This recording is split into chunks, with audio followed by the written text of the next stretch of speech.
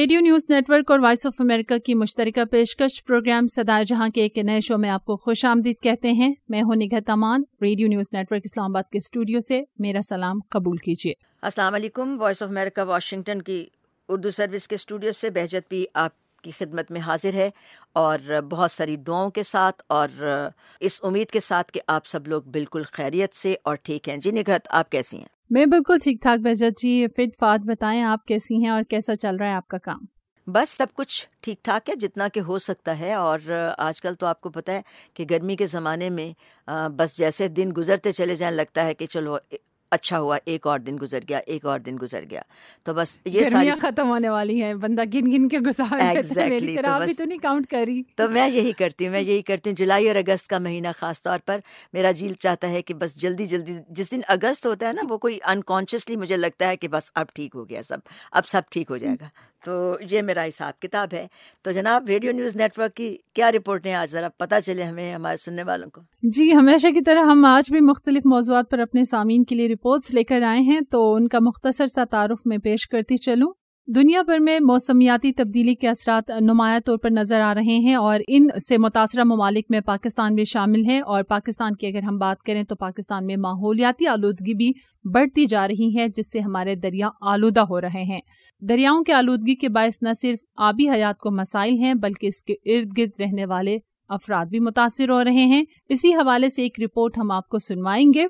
उसके बाद सेहत के सेगमेंट में आज हम बात करेंगे एलर्जी के हवाले से, जिसकी बहुत सारी अकसाम हैं। इसके हवाले से एहतियात और इलाज क्या है, सुनिएगा एक मालूमाती रिपोर्ट में। सवात अपनी खूबसूरती के साथ साथ फर्नीचर साजी के हवाले से भी पूरे मुल्क में मशहूर हैं। यहाँ तैयार होने वाले फर्नीचर के बारे में भी आज एक रिपोर्ट प्रोग्राम का हिस्सा है। और प्रोग्राम के आखिर में हम आपको लेकर जाएंगे सैर के लिए, और आज हम आपको सैर करवाएंगे बल्तिस्तान के खूबसूरत और ठंडे इलाके की। तो आपको जरूर मजा आएगा, हमारे साथ ही रहिएगा। तो ये था कुछ रिपोर्ट्स का मुख्तसर सा खुलासा। अब हम चलते हैं वापस वॉइस ऑफ अमेरिका के वॉशिंगटन स्टूडियोज में बहजत के पास। इस हफ्ते आप वॉइस ऑफ अमेरिका से क्या सुनेंगे, तो तफसीलात बताइए बहजत जी। बहुत शुक्रिया Nighat. Voice of America Washington की उर्दू सर्विस से आज जो रिपोर्टें आपके लिए पेश कर रहे हैं, आइए एक मुख्तसर सा तारुफ कराएं। अमेरिका के बहुत से तालीमी इदारों में अब इस्लामी कोर्सेज भी मुतारिफ कराए जा रहे हैं और दिलचस्प बात यह है कि इन कोर्सेज में सिर्फ मुसलमान ही दाखिला नहीं लेते, बल्कि गैर मुल्की अफराद भी इस मजहब के बारे में जानने के लिए तजस्सुस रखते हैं। तो तफसीली रिपोर्ट सुनिएगा। फिर पाकिस्तान अभी तक national speech and debate association NSD का रुकन नहीं, लेकिन अब इम्कान ये है कि आइंदा बरस ये रुकनियत उसे मिल ही जाएगी। कैसे, एक रिपोर्ट में तफसील बताएंगे। एलर्जी, बल्कि एलर्जीज का हमारी ज़िंदगी से बड़ा गहरा ताल्लुक है। छींकों से लेकर आंखों से बहने वाले पानी और सर दर्द तक सब एलर्जी से कोई ना कोई ताल्लुक रखते हैं। आज न सिर्फ रेडियो न्यूज़ नेटवर्क रिपोर्ट पेश करेगा एलर्जीज के बारे में, बल्कि हम आपको बताएंगे कि साइंसदानों ने एक ऐसा कपड़ा इजाद करने का दावा किया है जो एलर्जीज में मुआविन साबित होता है। फिर एक और बड़ी दिलचस्प बात है, रिपोर्ट भी बड़ी मज़े की है। आपने कभी रोलर कोस्टर की सवारी की है? वैसे तो हमारे नज़दीक रोज़मर्रा ज़िंदगी भी किसी रोलर कोस्टर से कम नहीं, अभी यहाँ है और अभी बहुत दूर कहीं और। ऊपर और नीचे का ये सफ़र चाहें या न चाहें जारी रहता है। तो बड़ी दिलचस्प रिपोर्ट है रोलर कोस्टर्स के बारे में, सुनिएगा। मैं किसके हाथ पे अपना लहू तलाश करूं, तमाम शहर ने पहन रखे हैं दस्ताने। जी हाँ, खूबसूरत शायरी के खालिक मुस्तफ़ा ज़ैदी के बारे में एक रिपोर्ट सुनवाएंगे प्रोग्राम के आखिर में। तो आइए प्रोग्राम का बाकायदा आगाज़ करते हैं इस खबर के साथ कि एक तहकीक के मुताबिक रवा सदी के आगाज़ से हिमालयी ग्लेशियर्स के पिघलने की रफ्तार दुगनी हो गई है, जिससे खदशा है कि आने वाले सालों में जनूबी एशियाई मुल्कों में करोड़ों अफराद को पानी की कमी का सामना हो सकता है।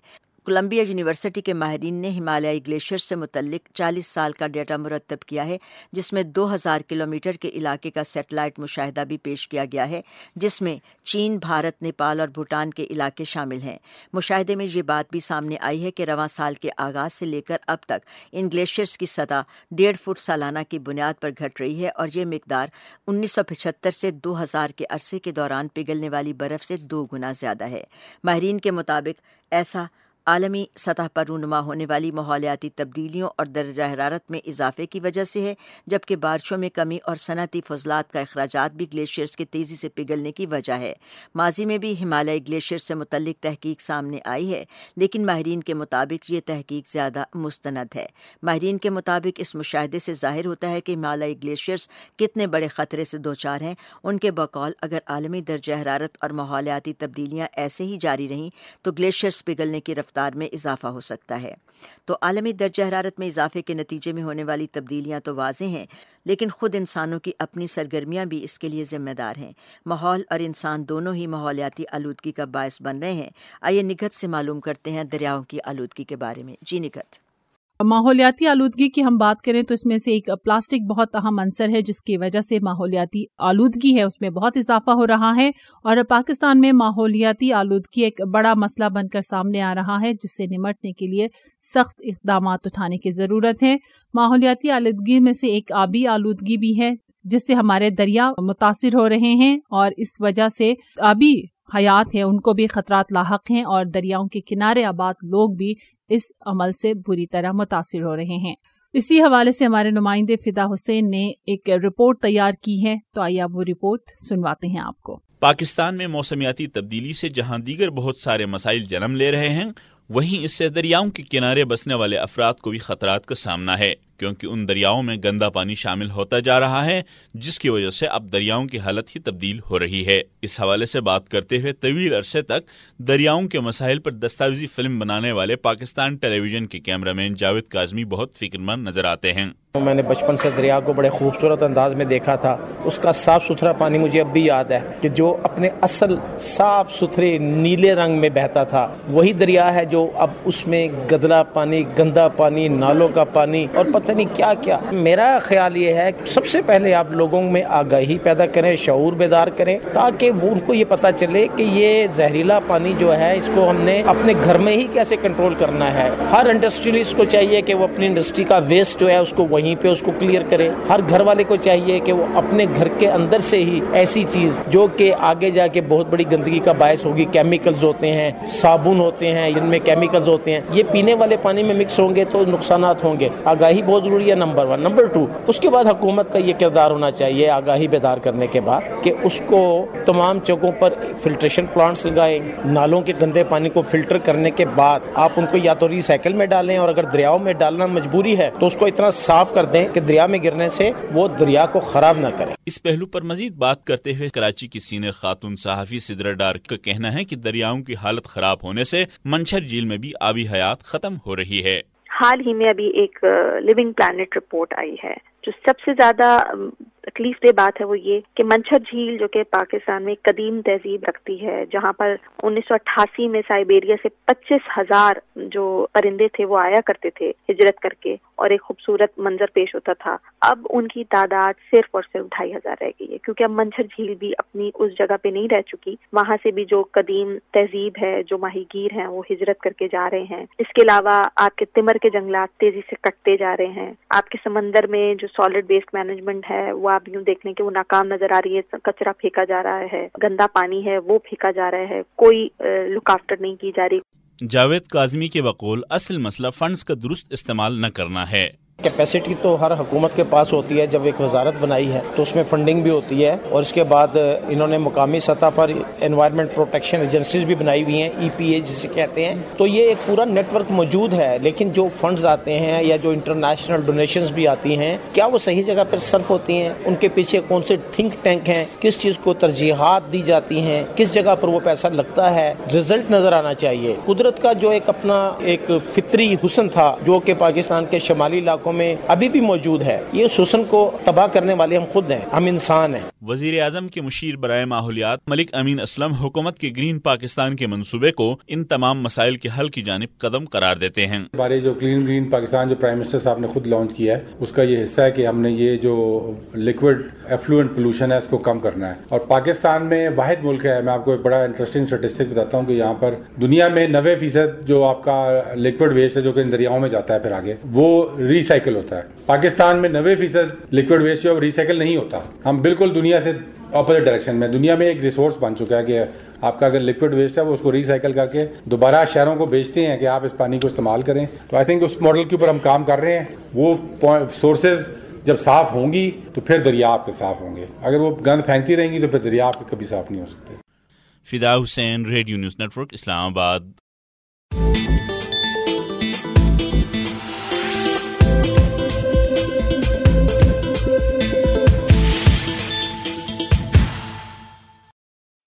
تو جناب، ماحولیات کے بارے میں تو بات ہوئی. آئیے اب آپ کو سعودی عرب لیے چلتے ہیں، جہاں رواں سال کے آخر تک خواتین کو محرم کے بغیر غیر ملکی سفر کی اجازت دیے جانے کا امکان ہے.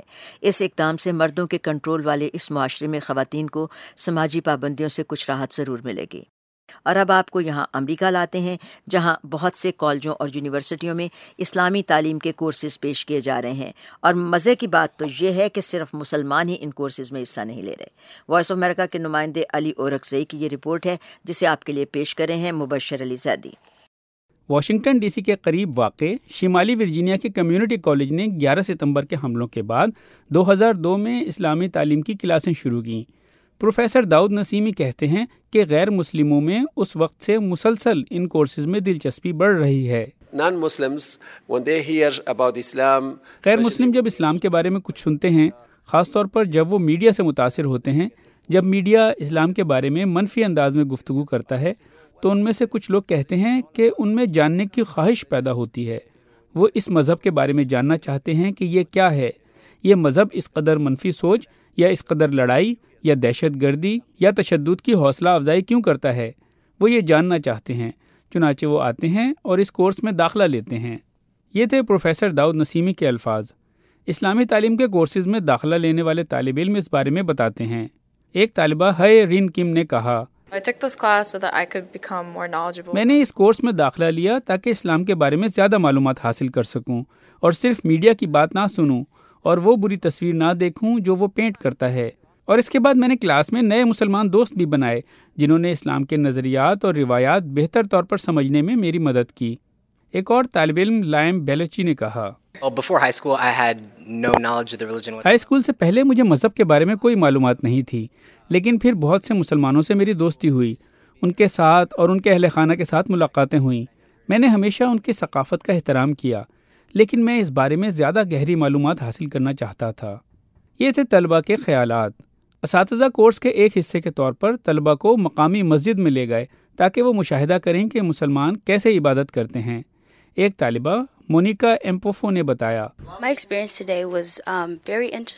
مجھے بہت دلچسپ تجربہ ہوا. مجھے علم نہیں تھا کہ کوئی شخص تنہا کیسے عبادت کرتا ہے، کیونکہ میرا تعلق گرجا سے ہے جہاں ہم سب مل کر عبادت کرتے ہیں. ایک اور طالبہ مریم سالیہ نے کہا، آج مسجد میں آ کر مجھے معلوم ہوا کہ مسلمان ایسے لوگ نہیں ہیں جو دوسروں سے گھلتے ملتے نہیں، وہ دوسری کمیونٹیز اور غیر مسلم لوگوں سے رابطے رکھتے ہیں. اسلامی عبادات کے بارے میں گفتگو کرتے ہوئے مسجد کے امام نعیم بیگ نے زور دیا کہ تمام لوگوں کو دوسرے مذاہب کے بارے میں آگاہی حاصل کرنی چاہیے. ہر شخص کے لیے پیغام یہ ہے کہ یہ خدا کا گھر ہے اور ہر شخص کے لیے کھلا ہے. یہاں دوسرے مذاہب کے لوگوں کا بھی استقبال کیا جاتا ہے. یہ تھے امام مسجد کے الفاظ. نووا کالج کی اسلامی تعلیم امریکی معاشرے میں ہم آہنگی بڑھانے کا ذریعہ ثابت ہو رہی ہے. علی اورکزئی کے ساتھ Mubashir Ali Zaidi, voice of America, Washington.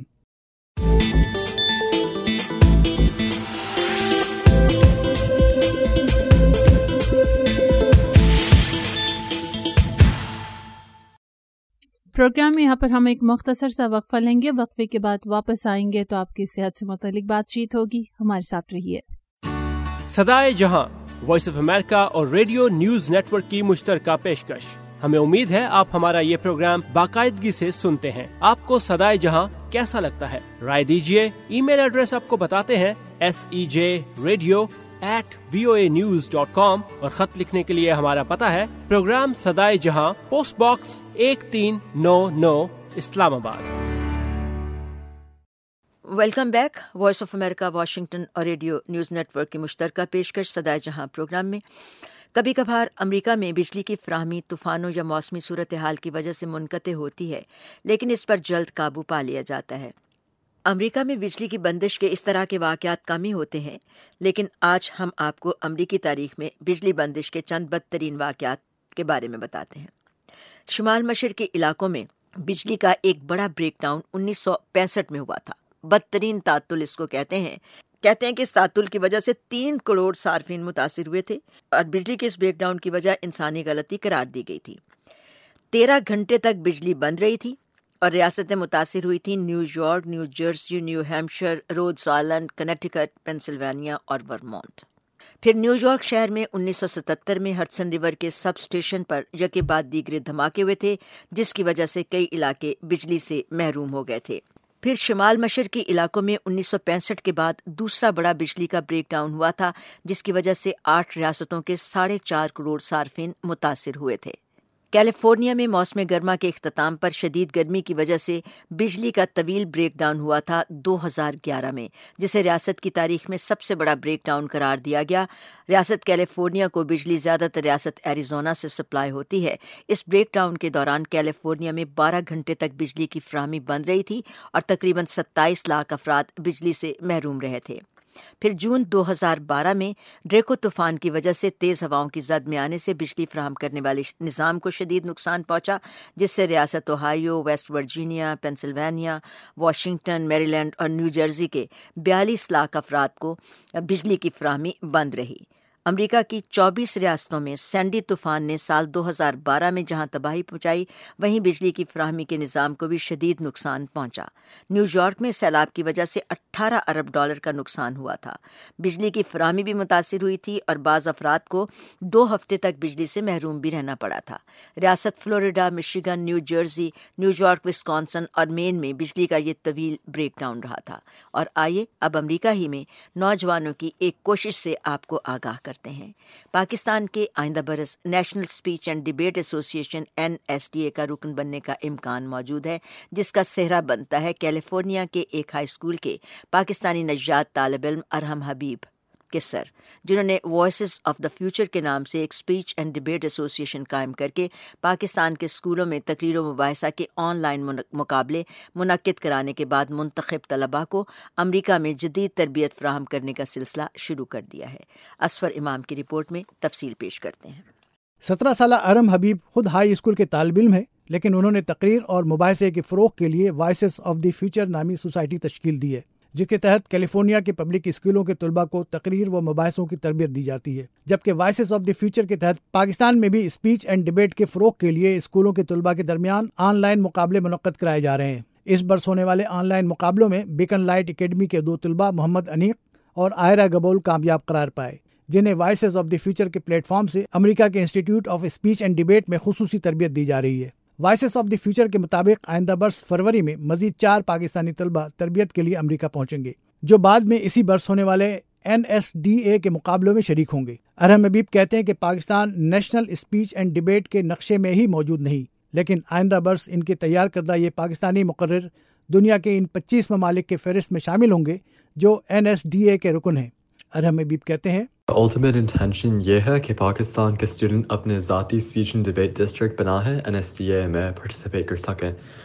اس لیے بیکن لائٹ اکیڈمی کا ہائی اسکول اسٹوڈنٹ کو ٹریننگ دینا ہے ان ISD the institute for speech and debate جو امریکہ میں ہے۔ ISD NSDA ریکگنائز کرتی ہے۔ اس کے بعد میں نے ان کو جنوری 2020 میں UC برکلی انویٹیشنل اور اسٹینفورڈ انویٹیشنل میں بلوا رہا ہوں، اور انشاءاللہ وہ وہاں پر اچھے کریں گے اور اس کے بعد وہ NSDA کے کمپٹیشن میں جائیں گے۔ امریکی ادارے کے تحت ہونے والے تقریری مباحثے میں کامیاب پاکستانی طلبہ محمد انیق کہتے ہیں کہ انہوں نے اسکائپ مقابلوں میں حصہ لیا۔ اپروکسیمیٹلی ہمارے اسکول میں سے 50 اسٹوڈنٹس نے پارٹیسپیٹ کیا تھا اس اسکائپ سیشن میں۔ First of all voices of the future انہوں نے آرگنائز کیا تھا اسکائپ سیشن، اور اس کے فاؤنڈر اور پریزیڈنٹ مسٹر ارحم حبیب ہمارے کوچ تھے۔ انہوں نے فرسٹ آف آل انہوں نے ہمیں کوچنگ دی، ہمیں لنکن ڈگلس اور ایکسٹیمپورینیس اسپیکنگ کے بارے میں کوچنگ دی۔ اس کے بعد وہ ویکلی ہمیں ٹاسک دیتے تھے، ٹاپک دیتے تھے کچھ، اس میں ہمیں کیس بنا کے لانے ہوتے تھے اور ان کے سامنے لائیو ڈبیٹنگ کرتے تھے ہم اسکائپ کے تھرو۔ ہم 1-on-1 ڈبیٹنگ بھی کرتے تھے دوسرے اسٹوڈنٹس سے، اور کبھی کبھی ان سے بھی کرتے تھے۔ تو یہ اپروکسیمیٹلی 8 months سے ہمارا چلا تھا. اس کے بعد ہمارے madam Mrs Yasmin Qazi called us and like told, انہوں نے ہمیں بتایا کہ آپ یہ جیت چکے، آپ سلیکٹ ہو گئے ہیں اس میں. کراچی کی بیکن لائٹ اکیڈمی کے ان مقابلوں میں کامیاب ہونے والی بچی عائرہ گبول کہتی ہیں کہ اسکائپ سیشن وہ جدید ذریعہ ہے جس سے بچے اپنی صلاحیتوں کو دنیا بھر میں متعارف کرا سکتے ہیں. عائرہ گبول کے مطابق ہمیں ویکلی ٹاسک ملنا کرتے تھے جس کے جو ہم اس کو ای میل کرتے تھے because he was originally living in California.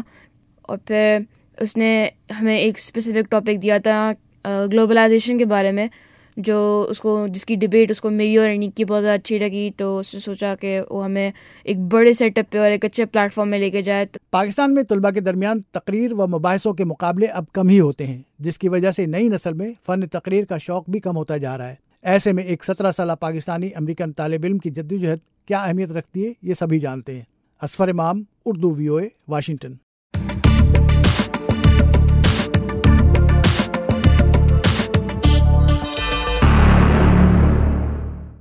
اور جیسا کہ ابھی نگت بتا رہی تھیں کہ ابھی صحت کے شعبے سے ہم آپ کے لیے رپورٹیں پیش کرنے والے ہیں.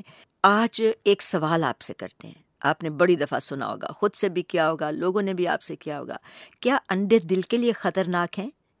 تو مختلف اس کے بارے میں تحقیق ہے.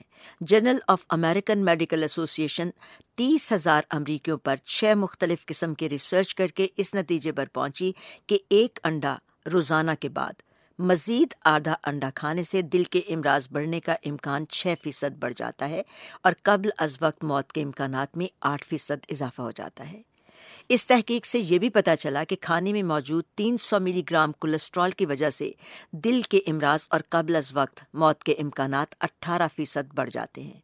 اس نئی تحقیق سے پتہ چلتا ہے کہ انڈے کھانے سے دل کے امراض اور ہارٹ اٹیک کے امکانات بڑھ جاتے ہیں. یہ امریکن میڈیکل ایسوسی ایشن ہے. لیکن کنگز کالج لنڈن کے پروفیسر ٹام سینڈرز کہتے ہیں کہ اس تحقیق کے نتائج امریکہ میں 1999 میں ہونے والی ایک تحقیق سے مختلف ہیں اور 2013 میں برطانوی میڈیکل جرنل کی تحقیق کے نتائج بھی مختلف ہیں جسے 30 لاکھ افراد پر ریسرچ کے بعد شائع کیا گیا. اور حال ہی میں چین میں ہونے والی ایک تحقیق کے مطابق کولیسٹرول کی وجہ سے دل کے امراض کے امکانات میں کمی واقع ہوئی ہے. سینڈرز نے یہ کہا کہ ہفتے میں 3 سے 4 انڈے صحت کے لیے ٹھیک ہیں. برطانیہ کے کھانے کی ہدایات بھی یہی کہتی ہیں. ادھر فرانس کی قومی غذائی ہدایات کے مطابق انڈے روزانہ کھائے جا سکتے ہیں. تو برطانوی ہارٹ فاؤنڈیشن سے تعلق رکھنے والی غذائی ماہر وکٹوریا ٹیلر کے مطابق انڈے کیسے کھائے جائیں اور کس چیز کے ساتھ کھائے جائیں کافی اہم بات بھی ہے. تو جناب، صحت کے شعبے سے یہ معلومات سننے کے ساتھ آپ سمجھ ہی گئے ہوں گے کہ اب ہم بات کر رہے ہیں کچھ اور اہم موضوعات کی اور صحت ہی کے موضوعات کی. آج موضوع ہے الرجیز کا، اور یہ بات بھی یاد رکھنے کی ہے کہ بعض افراد کو انڈوں سے بھی الرجیز ہو سکتی ہے، اس لیے ہر چیز سے ان کو پرہیز کرنا پڑتی ہے جس میں انڈے شامل ہوں، جیسے کہ کیک. تو ریڈیو نیوز نیٹ ورک نے رپورٹ تیار کی ہے الرجیز کے بارے میں. آئیے چلتے ہیں نگت کے پاس. جی نگت.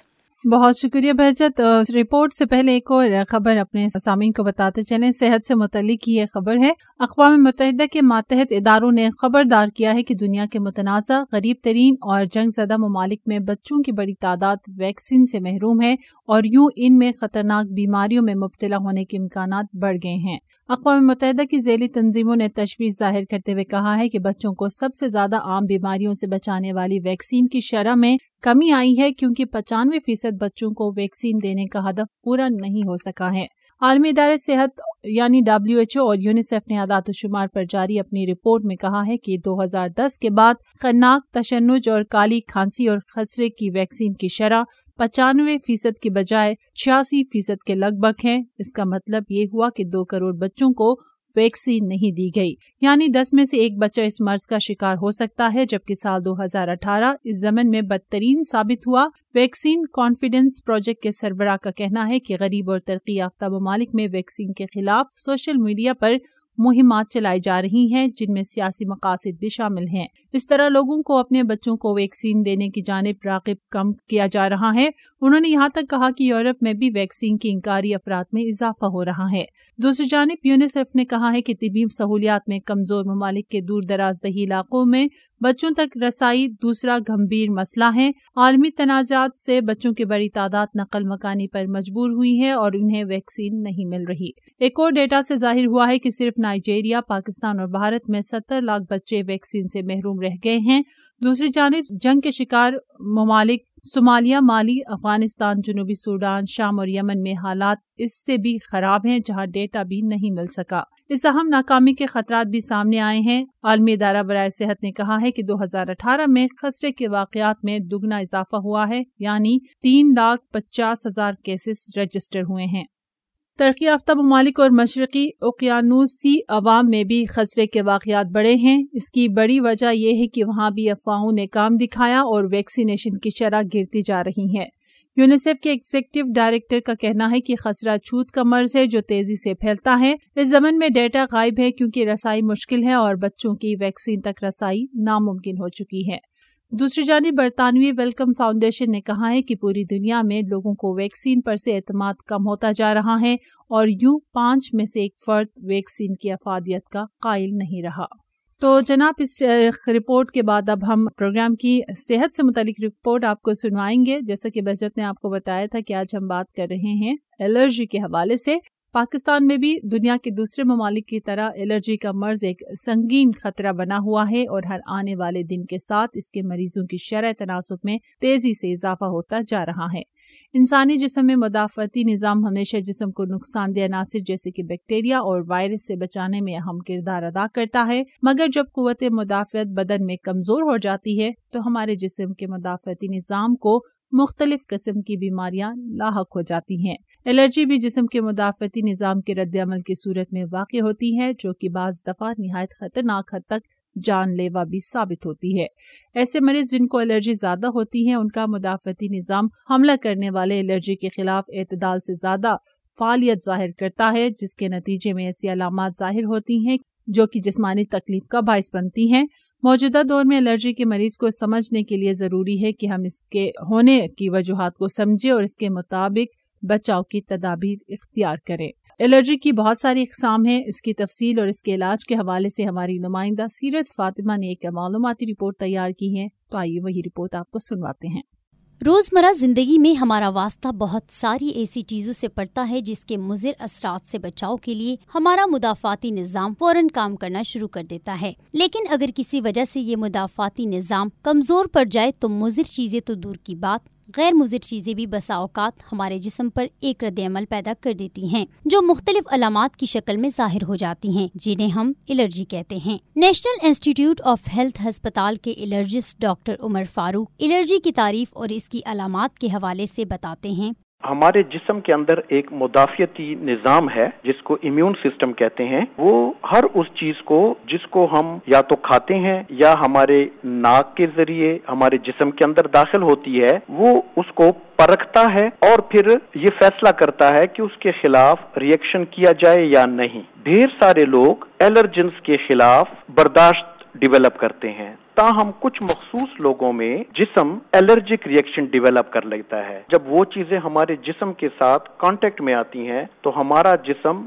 मुख्तलिफ लेवल्स पर मुख्तलिफ किस्म की इलामात जाहिर करता है। जैसे अगर नाक की एलर्जी हो तो आपको छींकें आएंगी, आपकी नाक से पानी बहेगा, आपकी नाक खारिश करेगी, नाक बंद होगी, आंखों की सूरत में आंखों का सुर्ख होना, आंखों का खारिश करना, आंखों का पानी, और इसी तरीके से अगर आपके सीने के साथ उनका कांटेक्ट हो तो आप में सांस की तकलीफ की अलामात जाहिर हो सकती हैं। डॉक्टर उमर फारूक के मुताबिक एलर्जी की एक वजह विरासती और जिनियाती भी हो सकती है, जिसकी वजाहत करते हुए उनका मजीद कहना है। एक तो जीनियाती या विरासती है। अगर हमारे वालिदैन में एलर्जी की कोई तकलीफ मौजूद है, जैसे उनको दमा है या उनको दायमी नज़ला है या उनको चंबल की बीमारी है, तो वो जीन्स के जरिए उनकी औलाद में मुंतकिल हो सकती है। दूसरी बड़ी वजह वो एलर्जी का होना है। उनको खुराक की या हवा में मौजूद किसी चीज से एलर्जी हो सकता है। एक आखिरी बात, ہمارے پاس اکثریت ان لوگوں کی ہے کہ جن میں یہ دونوں وجوہات یعنی ان کے اندر فیملی ہسٹری بھی ہوتی ہے اور اس کے ساتھ ان کو الرجیز بھی ہوتی ہیں۔ الرجی ہمارے جسم کے کن حصوں کو متاثر کرتی ہے؟ اس سوال کے جواب میں ڈاکٹر عمر کا کہنا ہے الرجی آپ کے جسم کے کسی بھی حصے کو متاثر کر سکتی ہے، مگر اس کا سب سے زیادہ اثر ہماری جلد، ناک، کان، گلا، ہماری چھاتی اور ہمارے نظام ہضم اس کے اوپر پڑتا ہے۔ جہاں تک جلد کی اور ناک کی الرجیز ہیں، یہ ہماری روزمرہ کی زندگی کو ڈسٹرب کرتی ہیں، اس سے زندگی کو خطرہ نہیں ہوتا، تاہم ہمارے پھیپڑوں میں الرجی کی وجہ سے دمہ ڈیولپ ہو جائے اور پھر اس کا بر وقت علاج نہ ہو۔ اس کے علاوہ بعض دوائیاں جیسے اینٹی بایوٹک، پین کلرز یا بعض فوڈز کی الرجی بعض اوقات سیریس ایڈورس ریئیکشنز کاز کرتی ہیں، جس سے جان جانے کا خطرہ بھی ہو سکتا ہے۔ ڈاکٹر عمر فاروق نے بتایا کہ دنیا میں سب سے زیادہ الرجی کی وجہ ہاؤس ڈسٹ مائٹ نامی کیڑا بنتا ہے، جو بظاہر نظر بھی نہیں آتا۔ الرجی سے بچاؤ کا ذکر کرتے ہوئے ڈاکٹر عمر نے کہا، سب سے زیادہ allergy house dust might say ہوتی ہے، پھر آج کل کاکروچ سے الرجی بڑی کامن ہے، مختلف قسم کے جو فنگس ہیں ان سے الرجیز ہو سکتی ہیں۔ اس کے علاوہ آپ کو اگر شہد کی مکھی کاٹ جائے سے آپ کو الرجک ریئیکشنز ہو سکتے ہیں۔ بیڈ رومز ان کو کھلا اور ہوادار ہونا چاہیے، آپ اپنے کمروں میں ہوا کو اندر آنے دیں، روشنی کو اندر آنے دیں تاکہ یہ ہاؤس ڈسٹ مائٹ کی افزائش کم سے کم ہو، اور کوشش کریں کہ آپ اپنی بیڈنگ کو بالکل سادہ رکھیں، ان کو فریکوینٹلی چینج کریں، قالین، بھاری پردے، ایسا فرنیچر جس کے اوپر موٹی قسم کی تہ چڑی ہوئی ہو، ان سے آپ احتیاط کریں، یہ ان کے اندر پنپتے ہیں۔ کاکروچ کے لیے اگر آپ کو نظر آتا ہے تو اس کے لیے ایسی ادویات ملتی ہیں کہ جس سے ان کو ختم کیا جا سکتا ہے۔ اسی طریقے سے اگر آپ کو فنگس نظر آئے تو آپ کوشش کریں کہ آپ ان کو خشک کپڑے سے وائپ کر دیا کریں، اور کھڑکی یا روشن دان آپ ہر وقت کھلا رکھیں تاکہ ہوا اور روشنی اندر آ سکے۔ Seerat Fatima, radio news network, Islamabad.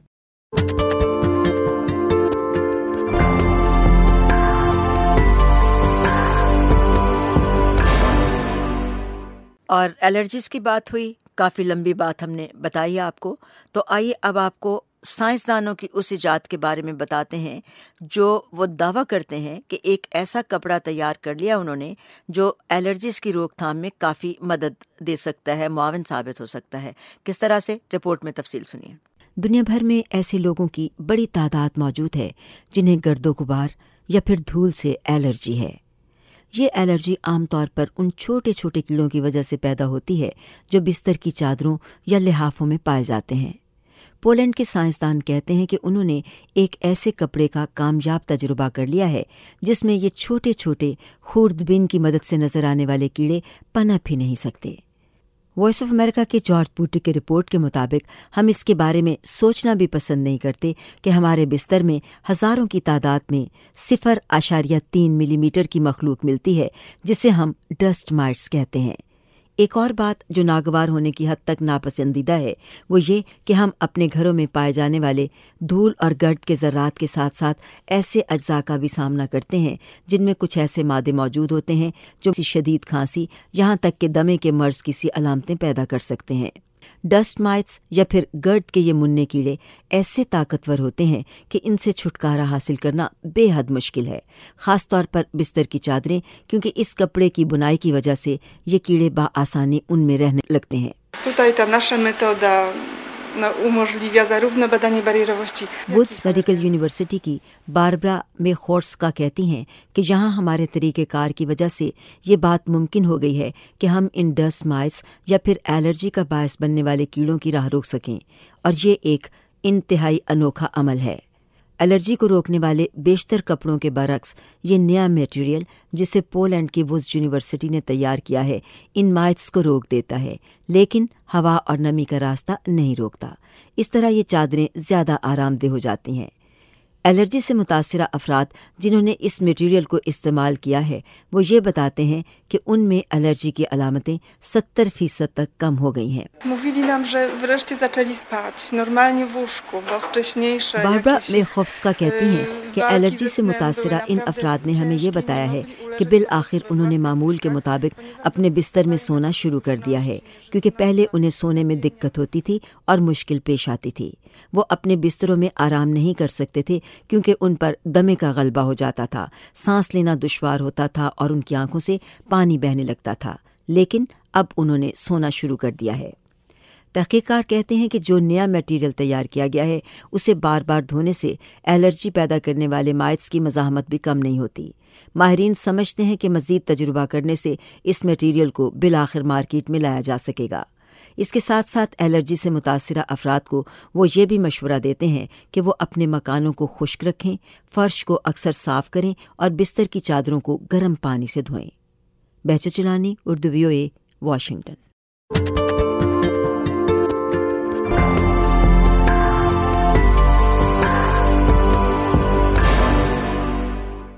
Programme میں یہاں پر ہم ایک مختصر سا وقفہ لیں گے، وقفے کے بعد واپس آئیں گے تو آپ کے لیے ہم دیگر رپورٹس پیش کریں گے، ہمارے ساتھ رہیے۔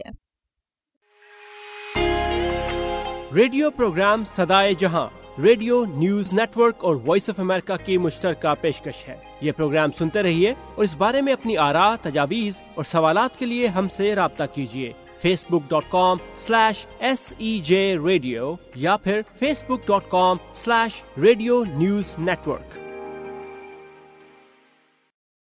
Welcome back.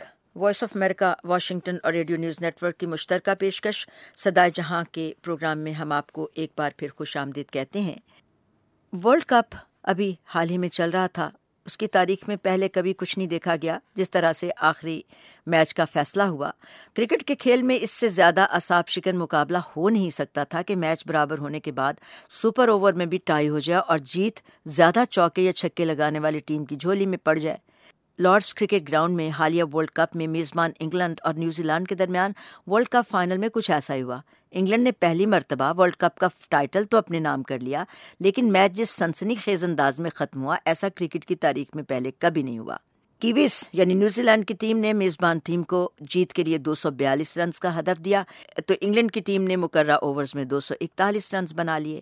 ICC قانون کے تحت میچ ٹائی ہونے کی صورت میں فائنل مقابلے میں جیت اور ہار کا فیصلہ سپر اوور میں کیا جاتا ہے، جس میں دونوں ٹیموں کو ایک ایک اوور کھیلنے کا موقع دیا جاتا ہے۔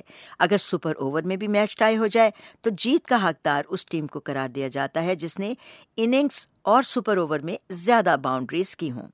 تو جناب، ورلڈ کپ کے آخری دن لارڈ اسٹیڈیم میں انگلش ٹیم نے سپر اوور میں پہلے بیٹنگ کرتے ہوئے 15 رنز بنائے تو کیویز ٹیم نے بھی اننگز کا خاتمہ برابری پر کیا، لیکن زیادہ باؤنڈریز لگانے پر انگلش ٹیم جیت کی حقدار ٹھہری۔ تو انگلینڈ نے 27 سال کے بعد نہ صرف فائنل کھیلا بلکہ جیت کا تاج بھی سر پر سجا لیا۔ یہ ایک الگ بات۔ اب کھیل کے حلقوں میں اس اصول کی درستگی کے بارے میں سوالات اٹھ کھڑے ہوئے ہیں اور یہ موضوع اکثر زیر بحث رہتا ہے۔ کھیلوں کی بات ہم نے اس لیے کی کہ آج آپ کو ہم رولر کوسٹر کی طرف لے کر جا رہے ہیں، جو کھیل تو نہیں لیکن تفریح کا ایک بڑا ذریعہ ہے۔ نکھت، آپ کبھی رولر کوسٹر پہ بیٹھی؟ بالکل بھی نہیں، مجھے تو سن کے ڈر لگ رہا ہے۔ ابھی یقین کرے جب میں رپورٹ سن رہی تھی اور اکثر جب میں دیکھتی ہوں اس طرح کی کچھ ویڈیوز جس میں رولر کوسٹر پہ لوگ چیخ رہے ہوتے ہیں، میں بہت ڈر جاتی ہوں۔ ایون میں اونچائی سے ڈر جاتی ہوں، اور جس طرح یہ رولر کوسٹر پہ آگے پیچھے اوپر نیچے، او مائی گاڈ، میں تو کبھی ٹرائی نہیں کروں گی۔ آپ بتائیں، آپ بیٹھی ہیں؟ بالکل، اور میں دنیا کا، میرا خیال ہے اس کو دوسرا یا تیسرا بڑا رولر کوسٹر کہتے ہیں، ویگس میں ہے، لاس ویگس میں۔ اچھا، اور اس میں بیٹھ تو میں گئی، جب پہلے شروع میں چلا تو میں نے کچھ زیادہ نہیں، کچھ آہستہ چل رہا تھا تو میں نے کہا پتہ نہیں لوگ اس طرح چیخیں کیوں مارتے ہیں۔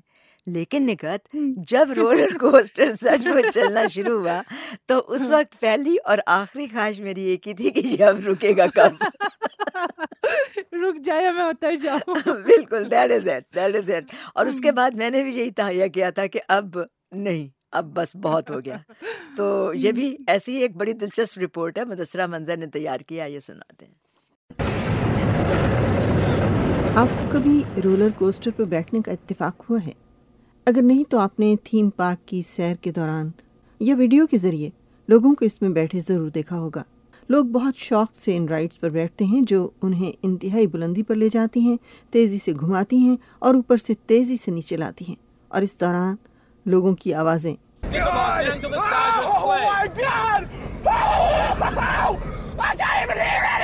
خوف سے لطف اندوز ہونا شاید اسی کو کہتے ہیں۔ امریکہ میں موسم گرما رولر کوسٹر کا موسم بھی کہا جا سکتا ہے۔ آپ کو ایسے رولر کوسٹر بھی ملیں گے جن کی کڑیوں کی آواز سنائی دیتی ہے، مگر اب ایسے رولر کوسٹر بھی بنائے گئے ہیں جن میں آواز پیدا ہی نہیں ہوتی۔ وہ 4 سیکنڈ میں ایک دم 100 کلومیٹر فی گھنٹہ کی رفتار سے ہوا ہو جاتے ہیں۔ 2 منٹ کے اس سفر میں آپ اونچے گول دائروں سے گزرتے ہیں، کبھی ایک جانب جھکتے ہیں، کبھی دوسری جانب۔ مگر ایک رائڈ میں ڈبل ہیلکسز بھی بتائے جا رہے ہیں، یعنی عام رولر کوسٹر میں اگر ایک چکر ہے تو اس میں 2 چکر، اور اس میں سے آپ 100 کلومیٹر فی گھنٹہ کی رفتار سے گزریں۔ ایسے میں کیا حالت ہوتی ہے یہ تو وہ جانیں جو اس میں بیٹھتے ہیں۔ کچھ رولر کوسٹر کے تو نام ہی سے ان کی خصوصیات ظاہر ہیں، یعنی سن آف بیسٹ جو اوہایو کے کنگز آئلینڈ میں لگایا گیا ہے۔ ایک پوائنٹ پر یہ 66 میٹر کی بلندی پر جاتا ہے اور پھر 2100 میٹر کی رفتار سے دوڑتے ہوئے دانت سے دانت بجا دیتا ہے۔ جن تھیم پارکس میں یہ رولر کوسٹر لگے ہیں وہاں دن بھر کے لیے آپ خاصا مہنگا ٹکٹ خریدتے ہیں، مگر حیرت کی بات یہ ہے کہ ان رائڈز کے لیے لوگوں کی لمبی لمبی قطاریں باری کا انتظار کرتی ہیں۔ پھر ہزاروں لوگ اس کلب کے رکن ہیں جو ACE یا امریکن کوسٹر انتھوزیاسٹ کلب کہلاتا ہے، اور فائدہ اس کا یہ ہے کہ آپ ملک بھر میں جہاں بھی رائڈ لینا چاہیں آپ کو لائن میں انتظار نہیں کرنا پڑتا۔ اور ان لوگوں سے پوچھے تو بتاتے ہیں کہ جی آپ رولر کوسٹر پر سوار ہو جائیے، لگتا ہے آپ پہاڑی پر پہنچ گئے، اور پھر اچانک کسی نے آپ کو واپس نیچے کھینچ لیا اور لگا گویا آپ خلا سے نیچے نیچے اور نیچے جا رہے ہیں۔ امریکی ریاست نیو جرسی میں 6 فلیگز گریٹ ایڈونچر نامی پارک میں رولر کوسٹر لگایا گیا ہے گرین لینٹرن۔ یہ ان رائڈز میں تازہ ترین اضافہ ہے۔ اس میں آپ بائیسیکل کی طرح ایک سیٹ پر سوار ہوتے ہیں اور پھر سیٹ لاک ہو جاتی ہے اور آپ کو کندھوں کے اوپر سے بھی جکڑ دیا جاتا ہے، اور یوں کھڑے رہنے کی پوزیشن میں آپ کو 63 میل فی گھنٹہ کی رفتار سے 153 فٹ کی بلندی پر لے جایا جاتا ہے، اور پھر 121 فٹ اونچے گول دائرے میں گھما کر 2.5 منٹ کی سواری میں آپ 45 درجے کا زاویہ بناتے ہوئے اوپر سے سیدھے نیچے آتے ہیں۔ ان رائڈ سے واپس آنے والوں کو پوچھے تو وہ اسے زندگی کا تھرل سے بھرپور تجربہ بتاتے ہیں، اور کیوں نہ ہو، لمحوں میں 15 منزل اوپر پہنچ کر بل کھاتے گھومتے راستے سے برق رفتاری سے نیچے آنا، بس یوں سمجھ لیجئے کسی نے آپ کو ہوا میں بلند کیا، زور سے گھمایا اور پھر بحفاظت زمین پر اتار دیا۔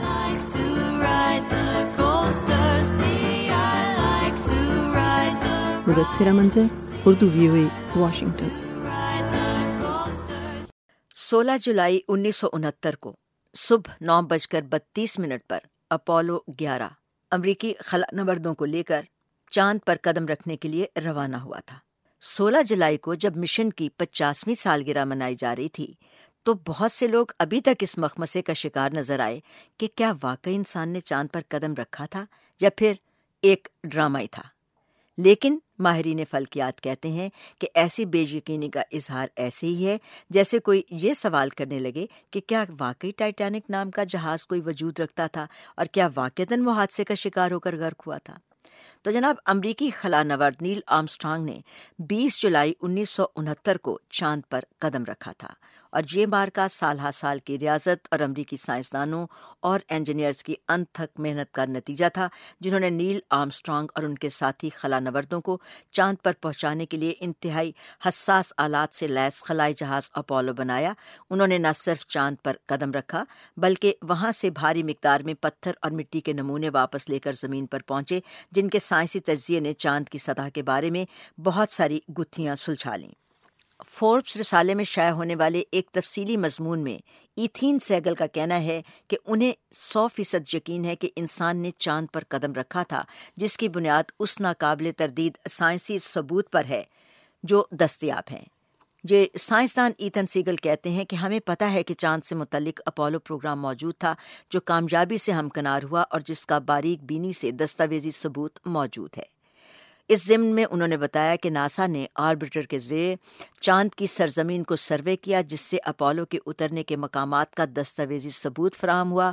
پھر نصب اینگل کیمرہ کے ذریعے اپولو 12، 14 اور 17 کے چاند پر اترنے کے مقامات کی تصویریں لی گئیں جو موجود ہیں۔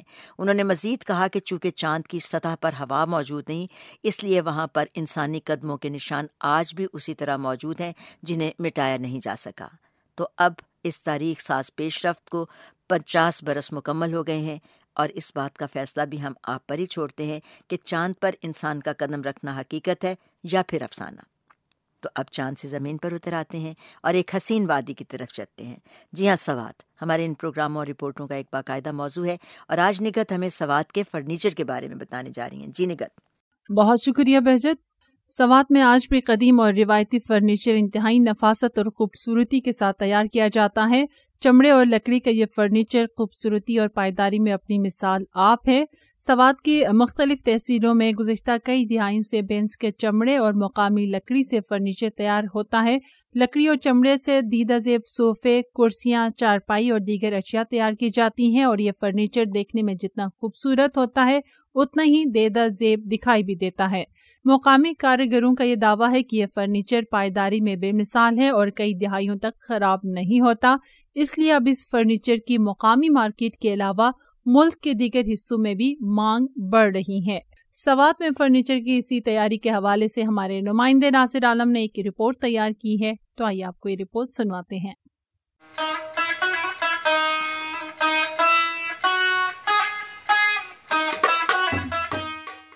وادی سوات کے مرکزی شہر منگورا اور گاؤں منگلور سمیت دیگر بہت سے علاقوں میں ماہر کاریگر لکڑی کو تراش خراش کر فرنیچر تیار کرتے ہیں، جس پر بعد میں ہاتھوں سے نقش و نگار بنا کر مزید دیدہ زیب بنا دیتے ہیں۔ یہاں پر فرنیچر کی تیاری کی کئی چھوٹی بڑی فیکٹریاں موجود ہیں، جہاں پر صدیوں سے کاریگر دن رات فرنیچر تیار کرنے میں مصروف نظر آتے ہیں۔ یہ فرنیچر دیار، اچر اور اخروٹ کے لکڑی سے تیار کرتے ہیں۔ یہ ٹوٹتا بھی نہیں اور لمبے عرصے تک خراب بھی نہیں ہوتا۔ ہمارے بزرگ بھی یہ کام کرتے تھے اور اب ہم اور ہمارے بچے بھی یہی کام کرتے ہیں۔ فرنیچر جو ہے آرڈر پر تیار کرتے ہیں، اور اس کے علاوہ جو ہے اس کو باہر ممالک بھی سپلائی کرتے ہیں، اور جیسا لوگ ڈیمانڈ کرتے ہیں اسی طرح ہم ڈیزائن ان کی بناتے ہیں۔ اخروٹ، توت اور دیگر لکڑی سے بنائے گئے فرنیچر کے متعدد فن پارے کئی صدیوں سے یہاں پر محفوظ ہیں، جبکہ کندہ کاری کا یہ فن مقامی کاریگروں میں نسل در نسل منتقل ہو رہا ہے۔ ہم صدیوں سے یہ کام کرتے ہیں۔ فرنیچر کی تیاری میں وقت تو لگتا ہے، بعض اوقات تو ہم دن رات مسلسل کام کر کے لوگوں کا ڈیمانڈ پورا کرتے ہیں، مگر اس میں معیار کا خیال بھی رکھتے ہیں۔ ہاتھ کا تیار کردہ فرنیچر لوگ کیوں پسند کرتے ہیں، اس حوالے سے خریداروں کا کہنا ہے۔ اصل میں یہاں کا فرنیچر کافی مضبوط اور پائیدار ہے۔ ایک مرتبہ یہ فرنیچر خریدا جائے تو پھر یہ کئی سالوں تک اپنے اصلی حالت میں رہتا ہے۔ سوات میں ہاتھوں سے تیار ہونے والا فرنیچر اگر ایک طرف استعمال کے لیے خاصا پائیدار ہے تو دوسری طرف یہ قدیم ثقافت کا حصہ بھی ہے، جسے یہاں کے کئی ہنرمند خاندان صدیوں سے زندہ رکھے ہوئے ہیں۔ Nasir Alam, radio news network, Swat.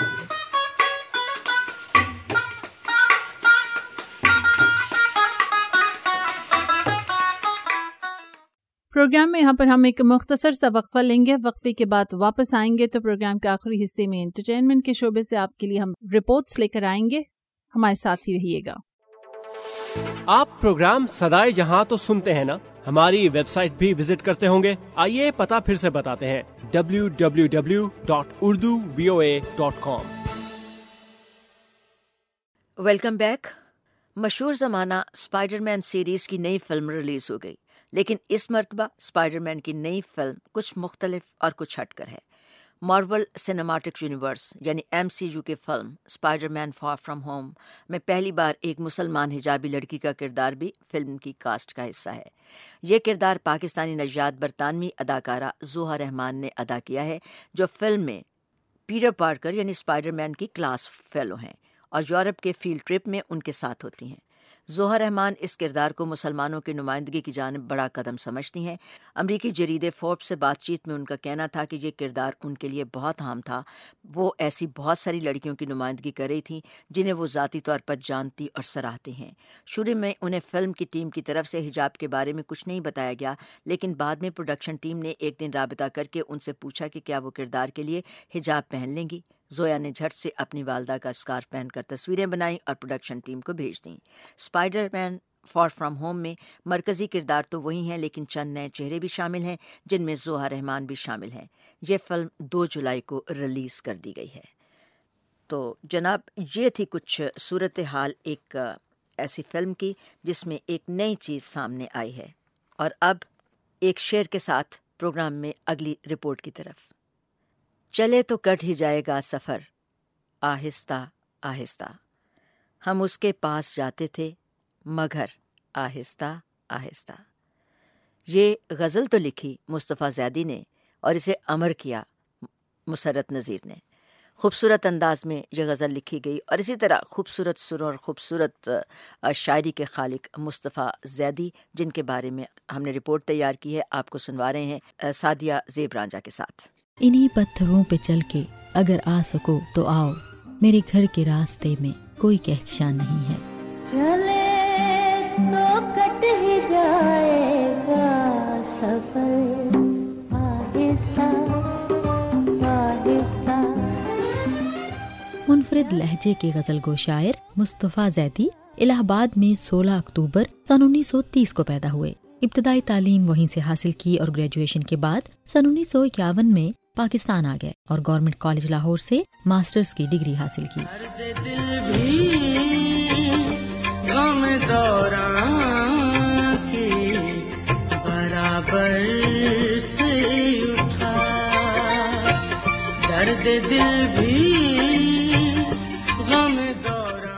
Civil service join کرنے سے پہلے وہ اسلامیہ سائنس کالج کراچی میں بطور پروفیسر تعینات ہوئے۔ اس کے بعد کچھ عرصہ یونیورسٹی آف پشاور میں بھی خدمات سر انجام دیں۔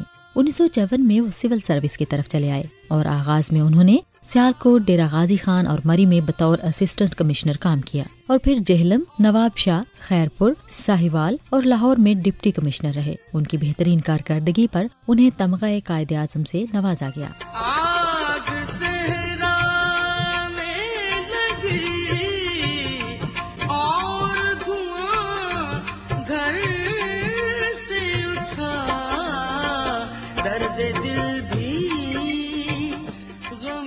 اگر ان کی ادبی کریئر پر نظر ڈالیں تو سن 1949 میں الہ آباد میں ان کا پہلا مجموعہ زنجیریں کے نام سے شائع ہوا۔ تمہیں کیا فکر، کیا اندیشہ جاں، ہم جو بیٹھے ہیں، کہاں جائیں گے دنیا بھر کے طوفان، ہم جو بیٹھے ہیں۔ آغاز میں وہ تیغ الہ آبادی تخلص کرتے تھے۔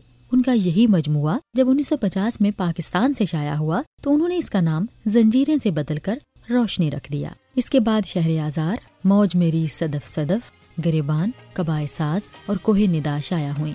کسی اور غم میں اتنی خلشیں نہاں نہیں ہے، ہمیں دل میرے رفیقوں کا میرا نہیں ہے، کسی اور غم۔ نگارے شام غم میں تجھ سے رخصت ہونے آیا ہوں، گلے ملنے کی یوں ملنے کی نوبت پھر نہ آئے گی کہ میں اب صرف ان گزرے ہوئے لمحوں کا سایہ ہوں۔ مصطفیٰ زیدی کی موت ایک معمہ بن کر سامنے آئی جب وہ 12 اکتوبر سن 1970 کو صرف 39 برس کی عمر میں اپنے گھر میں پراسرار طور پر مردہ پائے گئے۔ میں کس کے ہاتھ پہ اپنا لہو تلاش کروں، تمام شہر نے پہنے ہوئے ہیں دستانے۔ کوئی ہم نفت نہیں ہے، کوئی رازداں نہیں ہے، کوئی ہم نفت نہیں ہے۔ Sadia Zeb Ranjha, voice of America, Washington.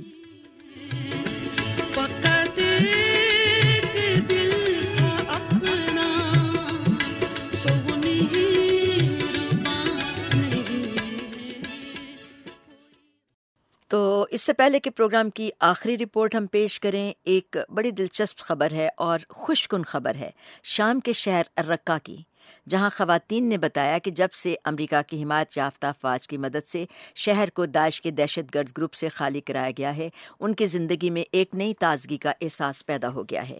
امریکی قیادت والے اتحاد کی مدد سے اکتوبر 2017 کو سیرین ڈیموکریٹک فورسز نے یہ شہر واگزار کرا لیا تھا۔ اس وقت سے رقہ کے مقامی مکینوں نے اس عزم کا اظہار کیا تھا کہ شہر کے حالات کو معمول پر لایا جائے گا، جو کسی وقت داعش کی خود ساختہ خلافت کا فی الواقع دارالخلافہ رہا۔ رقہ کے قدیمی محلے میں مارکیٹ کو جزوی طور پر بحال کر لیا گیا۔ دکانوں پر خواتین کے ملبوسات اور کاسمیٹکس کھلے عام دستیاب ہیں، جو بعد داعش کی حکمرانی کے دوران میں ممکن ہی نہیں تھی۔ ختام الموسیٰ کی عمر 30 سال ہے، وہ رقہ سے تعلق رکھتی ہیں اور ان کے بقول اب اور اس وقت کا کوئی مقابلہ ہی نہیں۔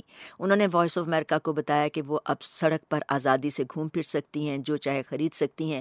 ماضی میں کسی بھی بات پر انہیں گرفتار کیا جا سکتا تھا، اور بقول ان کے چونکہ میں نے اپنی انگلیوں پر نیل پالش لگائی تھی اور کھلے سینڈل پہنے تھے، اس بات پر مجھ سے کئی بار تفتیش کی گئی۔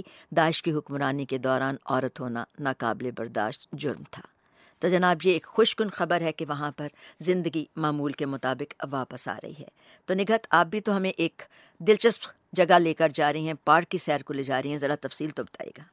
بہت شکریہ بہجت۔ پاکستان کی تو ہم اکثر بات کرتے رہتے ہیں، اور پاکستان میں خاص طور پر جو سیاحتی مقامات ہیں ان کا ذکر ہم اپنے پروگرام میں کرتے ہیں۔ تو پاکستان میں ویسے تو کمی نہیں سیاحتی مقامات کی، یہاں پر جھیلیں بھی ہیں، بلند و بالا پہاڑ بھی ہیں، آبشاریں بھی ہیں اور ریگستان بھی ہے۔ تو آج ہم آپ کو لے کر جا رہے ہیں گلگت بلتستان میں، اور خاص طور پر بلتستان کے علاقے میں دیوسائی پارک کی سیر کے لیے، کیونکہ ان دنوں گرمی کا موسم ہے اور پاکستان میں گرمی عروج پر ہے، اور خاص طور پر پاکستان کے میدانی علاقوں سے جو گرمی کے ستائے لوگ ہیں وہ رخ کر رہے ہیں گلگت بلتستان کا، اور اس کے علاوہ کاغان ناران میں بھی سیاحوں کی رش کی اطلاعات ہمیں موصول ہوتی رہتی ہیں۔ تو آئیے آپ کو لیے چلتے ہیں ٹھنڈے اور زبردست سی جگہ کی سیر کے لیے، اور آپ کو ضرور مزہ آئے گا۔ ہماری نمائندہ ہے ثانیہ، جو ہمیں سیر کے لیے لے کر جا رہی ہیں دیوسائی نیشنل پارک کی۔ تو آئیے آپ کو لیے چلتے ہیں۔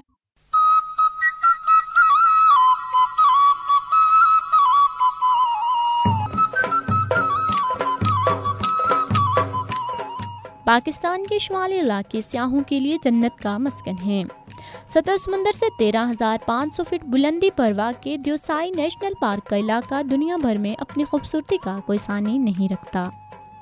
یہ علاقہ نومبر سے مئی تک برف سے ڈھکا رہتا ہے، جبکہ موسم بہار میں خوشبو بکھیرتے خوبصورت پھول اور رنگ برنگی تتلیاں ایک الگ نظارہ پیش کرتی ہیں۔ یہاں دنیا کی بلند ترین چوٹیوں، وسیع ترین گلیشیئر اور دنیا کی بلند ترین اور وسیع ترین سطح مرتفع دیوسائی بھی موجود ہے۔ یہ پارک 3000 مربع کلومیٹر پر پھیلا ہوا ہے۔ دیوسائی کے علاقے میں پائے جانے والے بھورے ریچھ دنیا بھر میں کہیں اور نہیں پائے جاتے۔ سال کے 6 سے 7 مہینے برف سے ڈھکے رہنے والے اس علاقے سے برفباری کے دوران کوئی ہیلی کاپٹر بھی نہیں گزرتا۔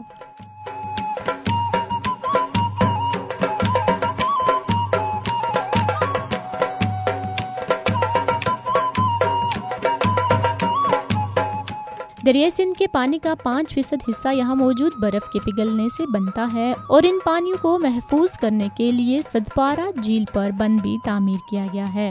دیوسائی تک رسائی کے لیے 2 راستے استعمال کیے جا سکتے ہیں، جن میں سے ایک سکردو اور دوسرا ستور سے جاتا ہے۔ سکردو سے دیوسائی 35 کلومیٹر کے فاصلے پر ہے، جبکہ ستور سے دیوسائی 70.1 کلومیٹر ہے۔ سکردو جانے کے لیے اسلام آباد سے روزانہ جہاز جاتا ہے، جو محض 40 منٹ میں سکردو پہنچا دیتا ہے، لیکن فلائٹ موسم کی مرہون منت ہوتی ہے، جس کی وجہ سے لوگ زیادہ تر زمینی راستہ استعمال کرتے ہیں۔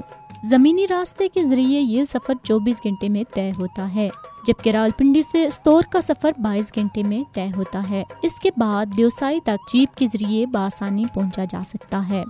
ستور سطح سمندر سے تقریباً 3200 میٹر بلند ایک تاریخی شہر ہے۔ تقسیم سے پہلے قافلے سری نگر سے گلگت جانے کے لیے اس راستے کا استعمال کرتے تھے۔ استور میں سیاحوں کے ٹھہرنے کے لیے ہوٹلز بھی موجود ہیں۔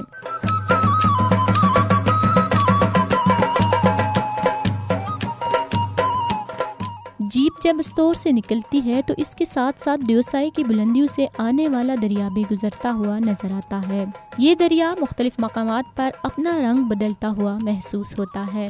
पकोरा गांव के मकाम पर ये दरिया शफाफ चमकता हुआ नजर आता है, फिर इसका रंग नीला हो जाता है। मजीद आगे गदाई का गांव है, जहां से एक रास्ता बोबन की तरफ जाता हुआ नजर आता है, जो एक खूबसूरत सियाहती मकाम है। 2 घंटे के सफर के बाद चिल्लम चौकी आती है। ये एक खूबसूरत सा गांव है, जहां कुछ दुकानें और एक होटल भी है।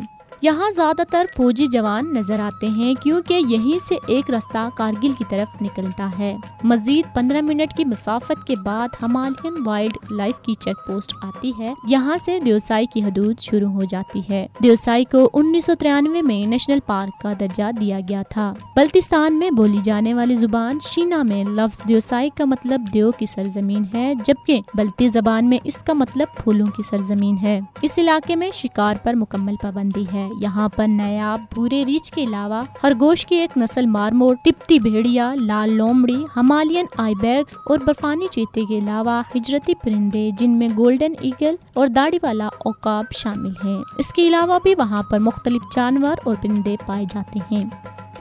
पाकिस्तान